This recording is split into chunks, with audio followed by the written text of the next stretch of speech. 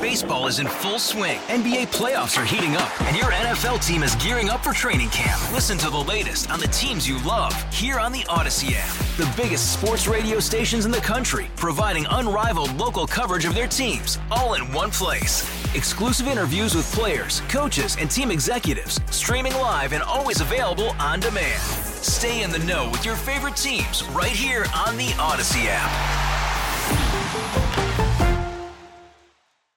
John Hancock and Amy Mark Scores here with you on a Wednesday. Hey, later on in the show, right around 12:30, in fact, we'll be joined by Bob Costas. The great legendary. Bob Costas. That's right, sportscaster.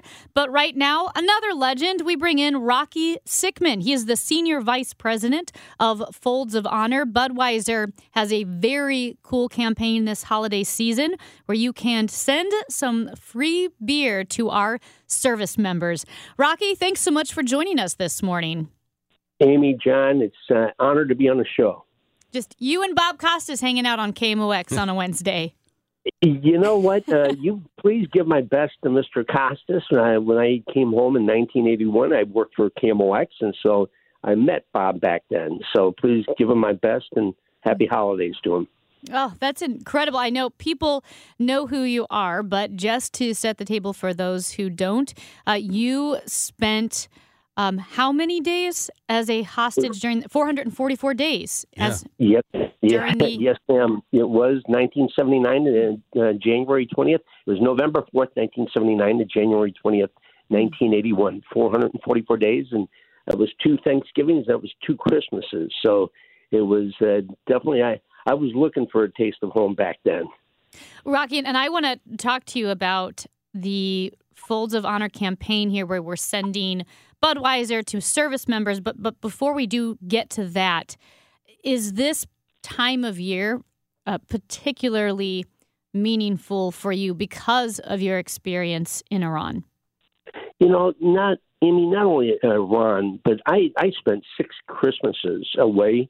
Our men and women that serve our armed forces, they're away from their family, and what a great way to be able to work with Budweiser again, to be able to send a rebate of a 6-pack of product to someone, but also a note by thanking them because, they don't get paid a lot of money for what they do. It's a life or death situation. And so, just a little taste of home, a Budweiser 6-pack and a note of thank you. It's just, it's $1 million, and I know they would love it. And especially now, as we're seeing all of these military establishments that the U.S. has in the Middle East are now under constant threat and stress level with what's going on in Gaza and beyond. Folds of Honor is there, for this Christmas season, obviously, with sending the beer over. But you guys do so much for these families and the family members that are back home. John, we really do. It's, I'm so honored to be, working with Folds of Honor. I was with Budweiser 34 years. I retired in 2016, came on board with Folds of Honor, which provides scholarships to children, spouses of our fallen and disabled military and first responders. And for me, going back to the Iran situation, 8 people lost their life, trying to regain my freedom back in 1980. And every morning I wake up, I think of those 8, and this is just a great opportunity for me to work with Folds of Honor. It's really a therapeutic piece, but also to work with Budweiser, which has provided over $22 million to Folds of Honor in the past 13 years. And so it's an honor for me to be able to continue to give back to our military men and women, and especially the families. John, Amy, I had no idea the turmoil it put on my poor family when I was there for 444 days. And our military families, they're going to be here with a chair empty this Christmas season. So this is just a great way to give back to those that do serve. So now through December 31st, people listening, they can offer service members a taste of home. So what they can do is go to Budweiser's website, social media channels, click a link to enter their data along with the name of a service member they'd like to give Budweiser to. Now, obviously, that service member has to be over 21 years old. Then after you enter your data, you'll receive an email with a link to the rebate, and you can just forward that rebate to the eligible service member, and that service member will be able to purchase a six-pack of Budweiser for free. And then for every nomination received through December 31st, Budweiser will make a donation, $1 per nomination, to Folds of Honor. Yes, that is absolutely correct, Amy. It's one of those things that, again, freedom is not free. And at Folds of Honor, we say honor their sacrifice, educate their legacy. So this is just a great opportunity. So you're right. Go to us.budweiser.com/Bud Taste of Home. And again, like I said, I wish I would have had a six-pack of Budweiser for those 444 days I was here. But I had to wait when I got home. I'll bet that's right. You mentioned those 8 service members who perished trying to rescue the hostages 43 years ago. And, you think about it, that's 43 years now. I'm sure several of them had young children at the time. Those children are now in their 40s. Those are grandchildren that never got met by these service members. I mean, when you talk about giving up everything to defend your country, that is precisely what happens, and it has really an everlasting impact. You're absolutely right, John. That's very near and dear to my heart because I've been able to come home. Young lady that waited for me for 444 days. We've been married 42 wonderful years. Without her, I'd be in a ditch somewhere. But we have 3 beautiful children, and I've been able to go to my daughter and father dances in high school. Go fishing with my son. I've been able to walk my daughters down the aisle. I've been able to play with my grandkids. Those 8 individuals, they lost everything that day of April 25th, trying to come over to regain my freedom. So this is just a small token for me to continue to make sure that we never forget them. And each day I wake up, I earn my day in memory of those 8. Rocky, this is a bit of a rabbit trail here, but just hearing you talk about freedom not being free and what you went through, and then the service members who gave their lives so that you could come home. Do you speak to high schoolers and younger generations that maybe don't understand, because we've had peace for so long, that don't understand the significance of what our service members did in World War I, World War II, Vietnam, Korea, and going forward? Amy, you're opening up a box of worms here. Everybody's listening. It's interesting you asked because right before I got on the air here, I got a note from 2 little individuals from Seattle, Washington in high school doing a project, and they asked if they could speak to me. And so, yes, I do those. I'm not on a speaking circuit, but I do go out. Obviously, I've attended all my kids when they were growing up, and just speaking at their schools. But yes, I still do like to go out and try to speak to them because freedom is not free, and we just have to continue. As my parents taught me 3 things: love of family, love of faith, and love of country. And those 3 things kept me alive through the darkest times, and I still have remembered them and never forgotten them. Rocky, you probably don't have the numbers at your fingertips, but about how many families has Folds of Honor helped over the years? It's a remarkable organization. Yeah, John, since 2007, 51,000 scholarships that we have provided. And those are 51,000 stories. My story is just one of those 51,000. So it is, like I said, it's been an honor to be able to continue. And any of your listeners that want to participate and donate to Folds, they can go to foldsofhonor.org and make a donation as a squadron leader and make that donation of $13. And why 13? There's 13 folds to a flag, and that's what our families get whenever we lose a member. And so it's very, very important that we never forget that. And I think you said this, but with over 51,000 scholarships, Budweiser has also donated over $21.7 million to Folds of Honor in those scholarships over the past 13 years. Really, really extraordinary. Again, this is a Taste of Home program that people can gift some Budweiser, gift a taste of home to service members who are deployed overseas. And all you have to do is go to Budweiser's social media channels. I'll have you give that website again. You'll put in your information, and that way you can get a link to forward to your eligible service member. They'll get a 6-pack of Budweiser on you guys, and Budweiser will make a donation to Folds of Honor. What's that website again? Yep, it's us.budweiser.com/Bud Taste of Home.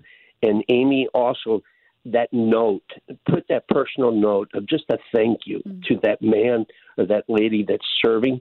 It's $1 million for them, giving them that thanks and letting them know that we're enjoying our freedom this Christmas because they're over there providing it for us.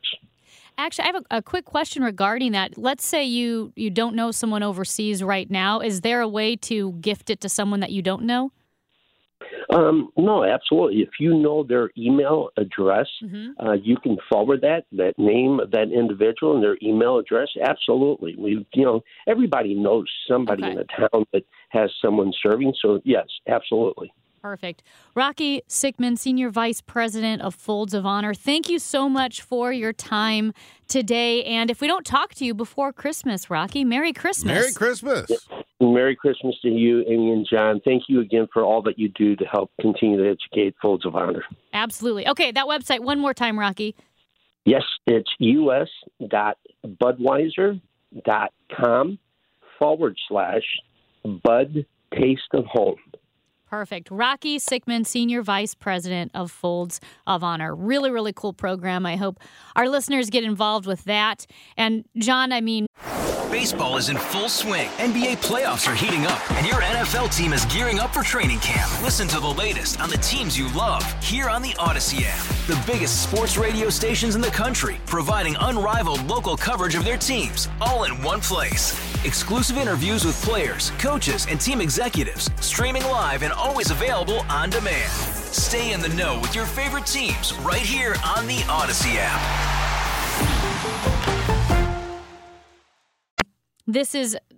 People want to stick around because I think in a minute or so, right after our, we make a few dollars with commercials. Our very brief commercial break. We've got a riveting story. It involves a wall. It does. That maybe John Hancock did or did not jump off of. Yeah, it does. That's right. That's next. John Hancock, Amy Mark Scores. This is the Chris and Amy Show. All right, so John Hancock and I were commiserating over our old man injuries. Yeah. He said, Amy, I have an old man injury. I have an old man injury, but yours is more exciting, John, so we'll go first. So, I was over here filling in for the lovely and talented Amy Mark Scores yesterday from 10 o'clock until 1 o'clock, and then I had to jump in the car and drive 2 hours and 43 minutes to the Lake of the Ozarks for a client meeting. And I got there a little early, and so they said that we're meeting at the place next door before the meeting. So I parked at the meeting spot, and I looked at there's the place next door. Mm-hmm. And we're right on, right off of Highway 54. Mm-hmm. There's no shoulder. I can't walk on the street. And I didn't want to get back in my car. And there was just this little rock wall there. I just hop up on that. Now I've got long legs, Amy, and, I'm in pretty good shape. Mm-hmm. Not really. And so I just climbed up the rock wall there, and no problem. Walked in. Wait, how high was the rock wall? It was about waist high. Okay, not insignificant. No, but I've got long legs, so, I just hoisted it right up there. I walked into where I thought the meeting was. Nobody's there. So I called my buddy, and I said, I'm at the place. He said, where are you? And I told him. He said, no, we're on the other side. Mm.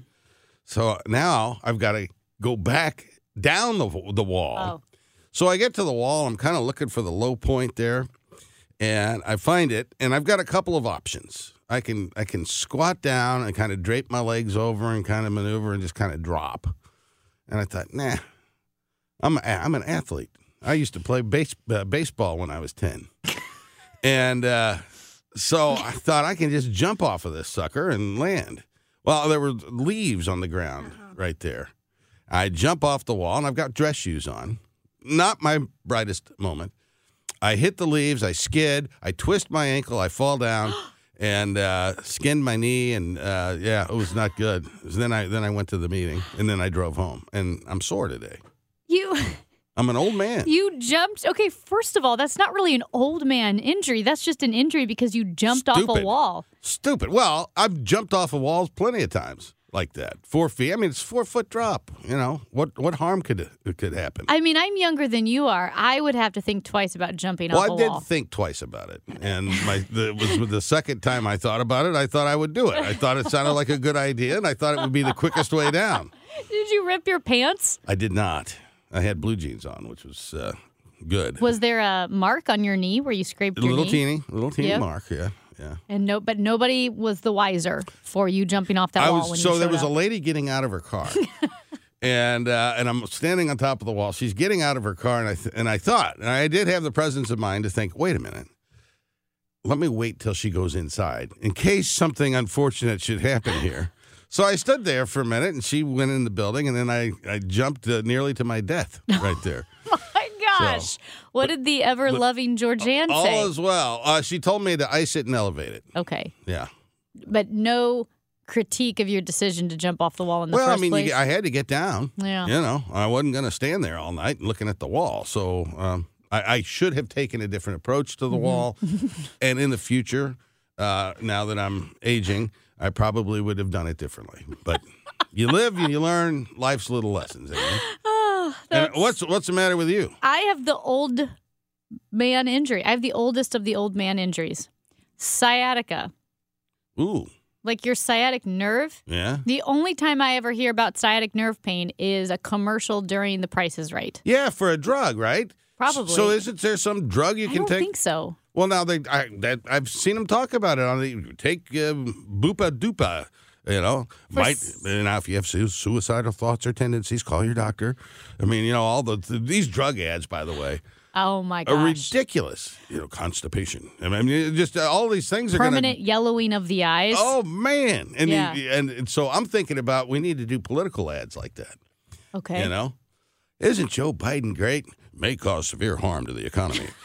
I mean, that's the kind of stuff we ought to be doing in politics. See, I think it's the other way around. And I don't know if it was a comedian or someone said what they should do. Because what they do for these drug commercials, they always show people skipping through the park. They're happy. Or they're at a carnival. The little people on drugs out there. They're smiling. Yeah. They're playing with their grandkids. Yes. They're at parties. They're having a great time. And then the low mumble of, may cause permanent yellowing of the eyes, cirrhosis, death, suicidal thoughts and actions have occurred. Death has occurred. Cancer, gas with oil. It's just disgusting and really gross stuff. They should act that out. If people really want to know what they're up against, they should act out all the potential harm that could happen and then see if we're such an over-medicated society. And when did we start asking our doctors if this drug is right for us? Right. The doctor's supposed to tell us what drug is right for us. Yeah. Hey, doc, I was watching the Hallmark Channel. I have never asked my doctor for a drug. No. Well, if you've had the drug before. Well, but I'm like at a doctor's visit, I don't say, hey, look, I saw these 4 ads. Do you think this thing will do anything for me? I've never done that. So, right. And I think people do. And you know what I think? The drug that has got to be the most patient-facing, or at least the prescription is coming because a patient wants it, something like Ozempic or Wegovy, where people are losing weight. Yeah. I bet more people are asking their doctors, can I take this drug? Versus the doctors prescribing it. That's what because you don't have to have diabetes, right, to have it. Do you really lose weight on this stuff? Well, apparently you do, but more and more stories and reports are coming out about just horrific side effects. Oh. Like you can't stop vomiting because your stomach is dying and just horrible things. The Washington Post had a long story about all the side effects. I think I saw yesterday, what were we watching? We were watching something, and there was a commercial for a class action lawsuit, like already. Have you taken Ozempic or Wegovy and had stomach paralysis or Stomach paralysis. Well, that doesn't sound good. I think it's a real thing. So anyway, I have sciatica, and it's a very old man because there's nothing sexy about sciatica.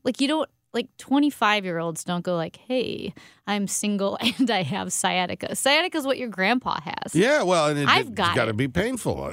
So it just goes away? Is that how that works? Well, it does for me. Like I get it occasionally, but it shoots down your hip, down your hamstring, into your calf, into your ankle and foot. It's like being electrocuted on that nerve that just shoots down the length of your leg. I almost threw up yesterday because it was so painful. Well, do you get that from running 60 miles a day? Is that what causes I get it that? from sitting, and I'm not even kidding. I get it if I sit too much. Huh, well, that explains a lot. Well. So that's why you're always moving. That's why I'm always moving. And always running and moving and... Yeah. Wow. Now, you can't run with your nerve doing that. No, yesterday, that was when I almost threw up because I was trying to run through it, and it was like being electrocuted. Hey, I also want to say, guess what yesterday was? I forgot. Your birthday. Happy birthday. No! Mason Jar's birthday. Happy birthday to the Jar Man. I know. Happy birthday, Mason Jar. Did you make a cake for the Jar? I bought a cake from Mason Jar. Yep, we had pho from Nudo, ramen and pho from Nudo. Pho? Yeah. What's pho? It's it's like a soup, a broth with noodles, and it's an Asian dish. It's delicious. Really? And then we had sushi for dinner. Ugh. It was delicious. It's raw fish. I got him a bottle of, hold on, is it? No, pho? Because of Scott McFarlane. I keep thinking of fish. Scott McFarlane from CBS. There's a bourbon. Yeah? McAllister's, McFarland, McDonald's. Did you get him I got him a nice McDonald's bottle of bourbon as that well. was nice. Yeah. Was it McCallum? That's something else. I don't think so. That's what you call it, Scotch, isn't it? Oh, yeah, that's right. Yeah, I don't think Scotch, it was that. I'm going to find it, and we'll get back. But happy birthday, Mason Jar. Well, happy birthday to the Jar. That's right. Wow. That's right. All right. He's John Hancock. I'm Amy Mark Scores. This is the Chris and Amy Show on KMOX. It is the Chris and Amy Show. I'm Amy Mark Scores. John Hancock is sitting just over to my right here in Studio B. John, the social media age. Yeah. Well, it's been upon us for almost 20 years now, but really that 2006, 2007, 2008, people really got into Facebook. It's since evolved to the monstrosity that is TikTok. But there's something of a phenomenon. Because it's been around so long, social media babies, meaning the kids whose infancies and childhoods happened at the time when Facebook was new and everybody was posting. They have since grown up, and a lot of them are horrified that their lives were not just documented, but posted for the public to see, whether it was the first bath time, which everyone has their classic first bath time picture at home in an album, but now those are online, to absolute meltdowns and tantrums. And I think this is something that I've always found, I don't know if gutsy is the right word, inconsiderate or perhaps short-sighted, to put so much of your child's life on the internet for the public to see, with obviously without their consent, because they're babies. They don't know what's happening. Yeah, I mean, it's true. And we're going through now with my first granddaughter. And I've been tried to be pretty sensitive there. I posted a couple of things, pictures that, cutesy things. But, it used to be when I was back in high school, you'd have one day where you'd bring a baby picture into class and you try and guess who everybody's was. Mm-hmm. And now you can just get online and go find everybody's baby picture, right? Yeah. And, I do think that, and these kids are going to grow up, and some of them are going to be, value privacy more so than others are. And so I think people ought to be very thoughtful about what they post online, because it is going to live there forever. And these young kids have no say-so over what's taking place. Well, there are a lot of different angles you can take with this, because you could go the safety route, you can go the privacy route, and also I think there's something is unethical too strong of a word, but let's say your 4-year-olds having a meltdown, your 5-year-olds screaming. In fact, there's a story in The Atlantic about social media babies growing up, and it starts with an anecdote about two young sisters opening presents for Christmas, and the two presents are luggage. Mm-hmm. And of course, the youngest starts screaming and crying because she didn't want luggage. Well, the gift was that the luggage was because they're going to Disney World. But the little girl was so young, she wouldn't listen, and she was screaming and crying, and it just went absolutely viral. It has since been deleted on TikTok. But to me, it's something of a violation of the parent-child trust, that your parents are the ones who see you in your worst moments when you're a child, not the world. No, I think that's exactly right. And what did I read? Remember Charlie Bit My Finger? Remember that? So yeah. They're in college now. And so that whole thing, they may be embarrassed about Charlie having bitten his finger. And yet that thing was seen by how many millions and millions and millions of people all over the world. And maybe that's the great success story of the child going viral in a moment, because it wasn't a meltdown. It was it was cute, and he had a little accent, Charlie. Yeah. Charlie bit my finger. Yeah. And I think a lot of parents tried to recreate that. And for some reason, I find it gross. A lot of parents who try to go viral now, and now we're moving on just posting a birthday party, but parents who either try to go viral because they film a meltdown, they film their child being afraid, whatever it may be, a very vulnerable moment, or even worse, they manufacture it. They create a scenario that's going to make their child flip out or give the child lines to say so that they can go viral. It just feels like a betrayal of trust. That's horrible. That's horrible. I don't think there's anything wrong with sharing here's a family photo from Christmas. That's fine. But certainly embarrassing moments. If somebody would have captured me falling off that wall yesterday, I wouldn't want that all over the internet. So, I think people need to be thoughtful out there. I don't know. I remember, think of the embarrassing photos of when you were a kid, and every kid goes through an awkward phase. And I think my 8th grade yearbook photo, and everyone, I thought you were homeschooled. I was homeschooled. We met with other homeschoolers. We had a yearbook. We had events. You had a yearbook? We had a yearbook. In the homeschool. We did. Wow. And let me tell you, that picture of me in the yearbook is awful because the printing quality was bad. Yeah. And in 8th grade, I guess I was what you would call a tomboy, but I didn't think I was a tomboy. I thought I looked dashing. I thought I was pretty. I had glasses. I had round glasses. Yeah. I wore my hair in a ponytail, which that alone is not always a great silhouette for a photo.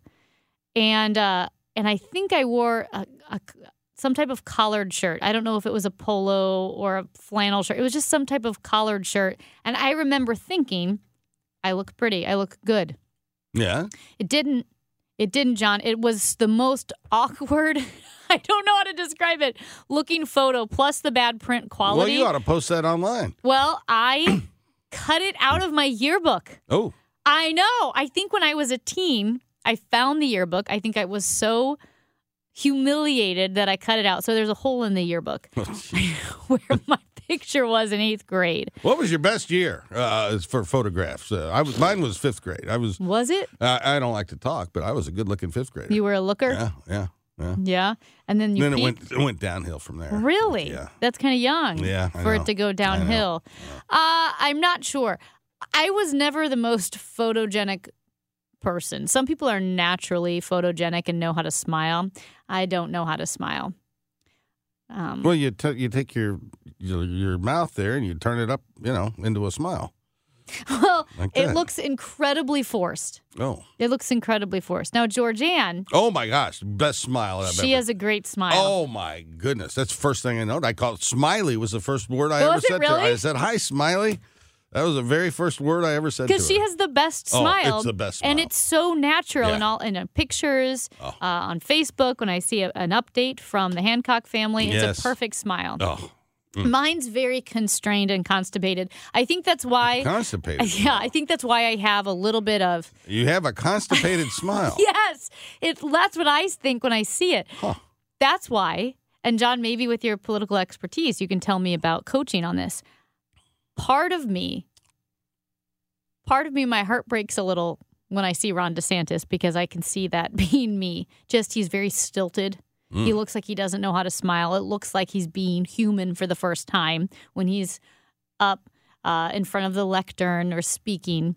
He seems very Well, I forced. can say I've known you now for a number of years. Yep. I've never thought of constipation when I've seen you. So there you have it. Well, that's how the smile can be sometimes. Well, anyway, with the social media babies. How the heck did we get into this? Well, it's a stilted smile. Tom Ackerman knows what I'm talking about. He does. He does. He just walked in to pick something up, but it's that fake smile of how do you relax so that it looks natural? At any rate, Facebook, TikTok, Twitter. Did you have any rules for your kids on social media? So they were, by the time all of that came up, so 94, so 13, they were in their early teen years, and it really wasn't a thing at that point. Some people were on it, but the kids weren't on it that young and weren't really clamoring to get on it when they were that young. So we didn't have to, prohibit them from doing it. And then when they did get on, I can't remember, 16, 15, somewhere in there at that age. We kind of monitored it pretty closely. But it's a real issue. I know for a lot of young families out there, how they're going to deal with that. And, if you've got an infant, a toddler, you got to start already thinking about these things at that point as a parent. Yeah. It's very important. It feels like a betrayal from a parent-child relationship, the trust relationship, because in the U.S., you have parental rights, and parental authority supersedes a child's right to privacy, right? Because there's an understanding, it's unwritten, that the parent is going to act in the best interest of the child, and the parent will do what's best for the child. And when the whole virality of social media exploded and parents wanted to start using their kids as props or tools to go viral, that trust was broken, and that's not something you want to be legislated. You don't want to legislate the relationship. No, but people just need to be child. thoughtful. You just need to be thoughtful. But I don't think they are. No, but you know what? We've had bad parents with us from the beginning of time. So, don't be a bad parent. That's good advice, John Hancock. Yes. Be a good parent. The kids will, maybe someday not put you in the home. Well, there you go. That's the goal. So he's John Hancock. I'm Amy Mark Scores. John Hancock, Amy Mark Scores, and John, people are getting out of Dodge. They are. People are leaving the bi-state area. So this was a story from KSDK. Tens of thousands of people packed up and moved out of Missouri and Illinois from 2021 to 2022. Now we have U.S. Census Bureau data to see where they went, where all of the migration data from the bi-state area. And there were some people who moved from Missouri to Illinois and some from Illinois to Missouri, but a lot of them headed out of the bi-state area in general. Okay, leaving Missouri. Here are the top totals for each state. Where do you think the highest number of former Missouri residents moved? Colorado. No. Oh. It's not on the list. Really? Which is weird. Because I so many of my kids' friends moved to Denver and have taken up residency. Yeah. Texas has got to be up there with the explosion in Austin. My guess is Texas and Colorado, a lot of the people I know who moved there are either young, right, out of college, or old, like retirees, not really old, but older. So I'm guessing it's kind of expensive to move a whole family to Austin or a whole family to Colorado. Sure. So the numbers are probably skewed. Yeah, so you're looking at Florida then, retirement and that sort of thing. Yep. Florida's number 4. So the number 1 destination for leaving Missouri, Kansas. Just under 21,000 people moved to Kansas. Well, that's sad. Well, that's got to be the state line, though, the Overland Park area and the suburban Kansas City. About 16,000 people went to Illinois. Yeah. A lot of that Chicago. Over 12,000 went to Texas. Yeah. Almost 11,000 went to Florida. 7,000 to Arizona. Oh, yeah. And 6,300 to California. Wow. So the top 6 destinations of those leaving Missouri: Kansas, Illinois, Texas, Florida, Arizona, and California. Now, those leaving Illinois, the number one state for those leaving Illinois, they moved to Florida. Yeah. There are over 35,000 people moved to Florida. Well, Florida doesn't have an income tax, and Illinois is a very high-tax state, and Illinois is, I think, going to really suffer continued economic harm because of the way they fund their government there, and they've turned to every avenue they possibly can: gambling, marijuana. They're trying everything, and they still can't balance their budget. And but for the federal funding that came through COVID, they'd be in a terrible shape right now in the state of Illinois. It's hugely due to entitlements, right? And Illinois. pensions, a lot of pension liability that they built up over the years, and but they're a fiscal mess over there. Yeah. And raising taxes, particularly in the context of a state raising taxes, that's not a zero sum, because people will leave. They will go to, and there's plenty of states in this country that have no income tax, Texas being one, Florida being one, Tennessee being one.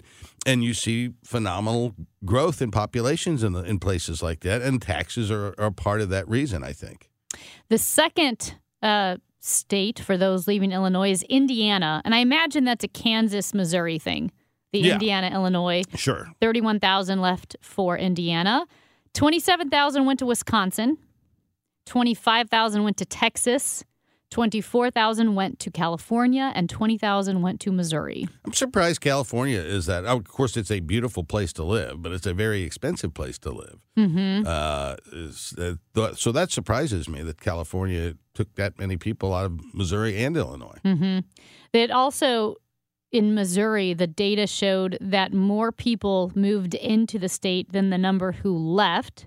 So more than 160,000 people moved to Missouri during the time period of 2021 to 2022. And let's see, here we go. The number, Kansas and Missouri were really in just a tit for tat, because Kansas, we had more people from Kansas moving to Missouri than any other state. More people from Illinois moving to Missouri, and then California, Florida, and Arkansas. Oh, that's which is kind of interesting. So 6,300 people left Missouri to go to California. 12,000 people left California to come to Missouri. So I've lived in St. Louis my whole life, and you have as well, right?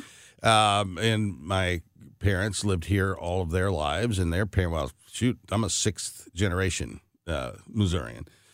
And I never really have ever entertained the thought of leaving until recently, Really? And yeah, I mean, Georgiana and I have talked about it, but our granddaughter's here, so we're not going anywhere anytime soon. But it's kind of a sad time for the St. Louis region, because we are seeing our population continue to dwindle. There are more people dying than being born here every single year. So it's.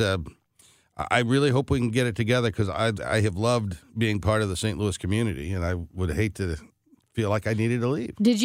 Would you share, where would you consider moving? Warm. Really? Yeah. Warm. Yeah. So I've loved St. Louis. I've lived here my whole life. I've never been that person who grew up saying, "Oh, I'm going to get out of here. I'm going to even go away to college." I mean, I didn't do that. I never felt this desire to get out of St. Louis. If I did move, I love the mountains. Oh. And I love the Rockies. I really love the Rockies. So I would be that person that when they got older, you know what's to booming Colorado. right now is Montana and Idaho. Idaho is going gangbusters in terms of growth. They're growing so fast they almost can't absorb, the infrastructure can't absorb all of the movement there. Yeah. Well, places like Jackson Hole are impossible to live in. Yeah. Like you either have a $10 million house or you live in Idaho. There's just no normal neighborhood in Jackson Hole area, Wyoming in general. Now, the Canadian Rockies are beautiful, and Canada's beautiful. My concern with getting a place in, say, like Banff or Canmore, would it be we have another pandemic and you can't get to your vacation house or your home because you can't cross the border. Isn't it terrible when you can't get your vacation house? I mean, what is the world coming to? Yeah, we can dream, can't we? Yeah, right. Okay, you know what? My vacation house is in the basement. Oh my gosh, my vacation house was my parents' house. Yeah. During the pandemic. I locked myself in my apartment during the week, and then on the weekends would go back to my parents. I called it my country home. We will never do that again. We will never lock things down. Do you think so, though? Because I remember maybe 3 weeks into the shutdown, whenever Gavin Newsom of California said we're going to be shut down through July 4th, I'm pretty sure I went on air saying Missouri would never stand for that. We would never shut down until July 4th. Yeah. And we shut down for a lot longer than that. You think that? I don't think we'll ever gone? do it. I do not think we will ever do that again. I mean, you look at the damage to the economy it caused, and people need to be responsible for their health, obviously, and people that are vulnerable constituencies need to protect themselves. But I don't think we should ever shut the economy down, because what that then fostered was all of this government spending. Remember the PPP program? I mean, that was just massive spending that, and they didn't qualify anybody and just hand out the money, We should never do that again. Yeah. Well, God willing, because that was awful. I don't even like to watch television shows or specials or concerts where people are wearing masks. I want that to be far in the past. Yeah, I mean, if a guy wants to wear a mask, we're fine. But we're not going to shut it down. No. When I'm governor, we're not going to shut down this economy. Well, he might be governor because he's certainly not going to be Secretary of State. He's John Hancock. I'm Amy Mark Scores. Right. This is the Chris and Amy Show on KMOX. Baseball is in full swing. NBA playoffs are heating up, and your NFL team is gearing up for training camp. Listen to the latest on the teams you love here on the Odyssey app. The biggest sports radio stations in the country, providing unrivaled local coverage of their teams, all in one place. Exclusive interviews with players, coaches, and team executives, streaming live and always available on demand. Stay in the know with your favorite teams right here on the Odyssey app.